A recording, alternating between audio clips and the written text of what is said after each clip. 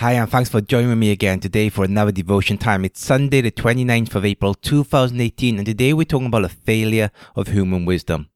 So today, as we read through the Old Testament this year, I'd encourage you to read Judges 9 and 10, and I'll give you a contents for today's devotion. Where it's been said that power corrupts, and absolute power corrupts absolutely. And we all know individuals who have been seduced by power and do whatever it takes just to reach the top. It may be on a local level, it may be in your workplace, or it may be on an international level. And as we look at the story of Abimelech here in this reading, it's like a screenplay that shows a demonstration of the pitfalls of human wisdom. To fully appreciate the wisdom of God means for us to glean from this passage, we must ask ourselves what's wrong with doing what seems right in our own eyes. There's at least 4 areas where human wisdom fails us. Let's look at these 4 areas. Number 1, justify. In the opening verses of chapter 9, we find Abimelech and the people of Shechem trying desperately to justify their own desires. The truth is that without God-centered standards for right and wrong, then there's no such thing as justification, because my desires and your desires will eventually come into conflict with doing what seems best to me. And that's why human wisdom can never justify. Secondly, we see unify.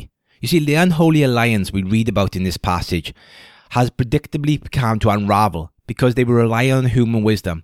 There is no unifying standard of what is right.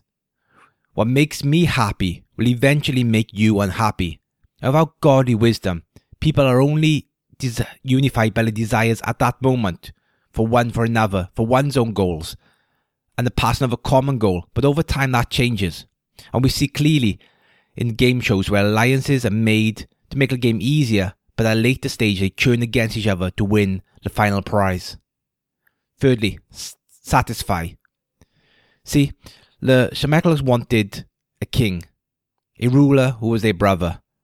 But now they got that, but that wasn't enough. There's a simple reason why that seems to happen. We seek to please our sinful desires, but they're never satisfied because God didn't create us for our sinful desires. He created us for a relationship with Him, a deep personal relationship with Him, to bring glory to Him with our lives.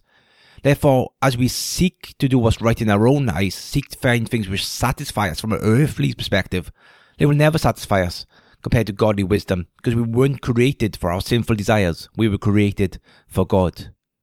Fourthly, fortify. Now, doing what seems right in our own eyes offers no shield about us. It doesn't fortify us like we think.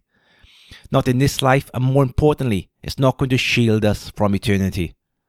Ultimately, we see in this passage and in life that the schemes of the people doing what seems right in our own eyes at that moment actually leaves us unprotected.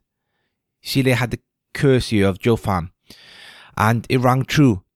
And human wisdom, selfish ambition, then leads us to the grave. It doesn't offer us protection.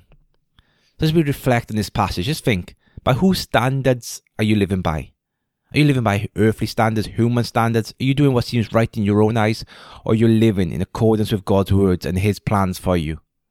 And thirdly, we've seen 4 areas today: justify, unify, satisfy, fortify. 4 reasons why we think human wisdom works but fails us.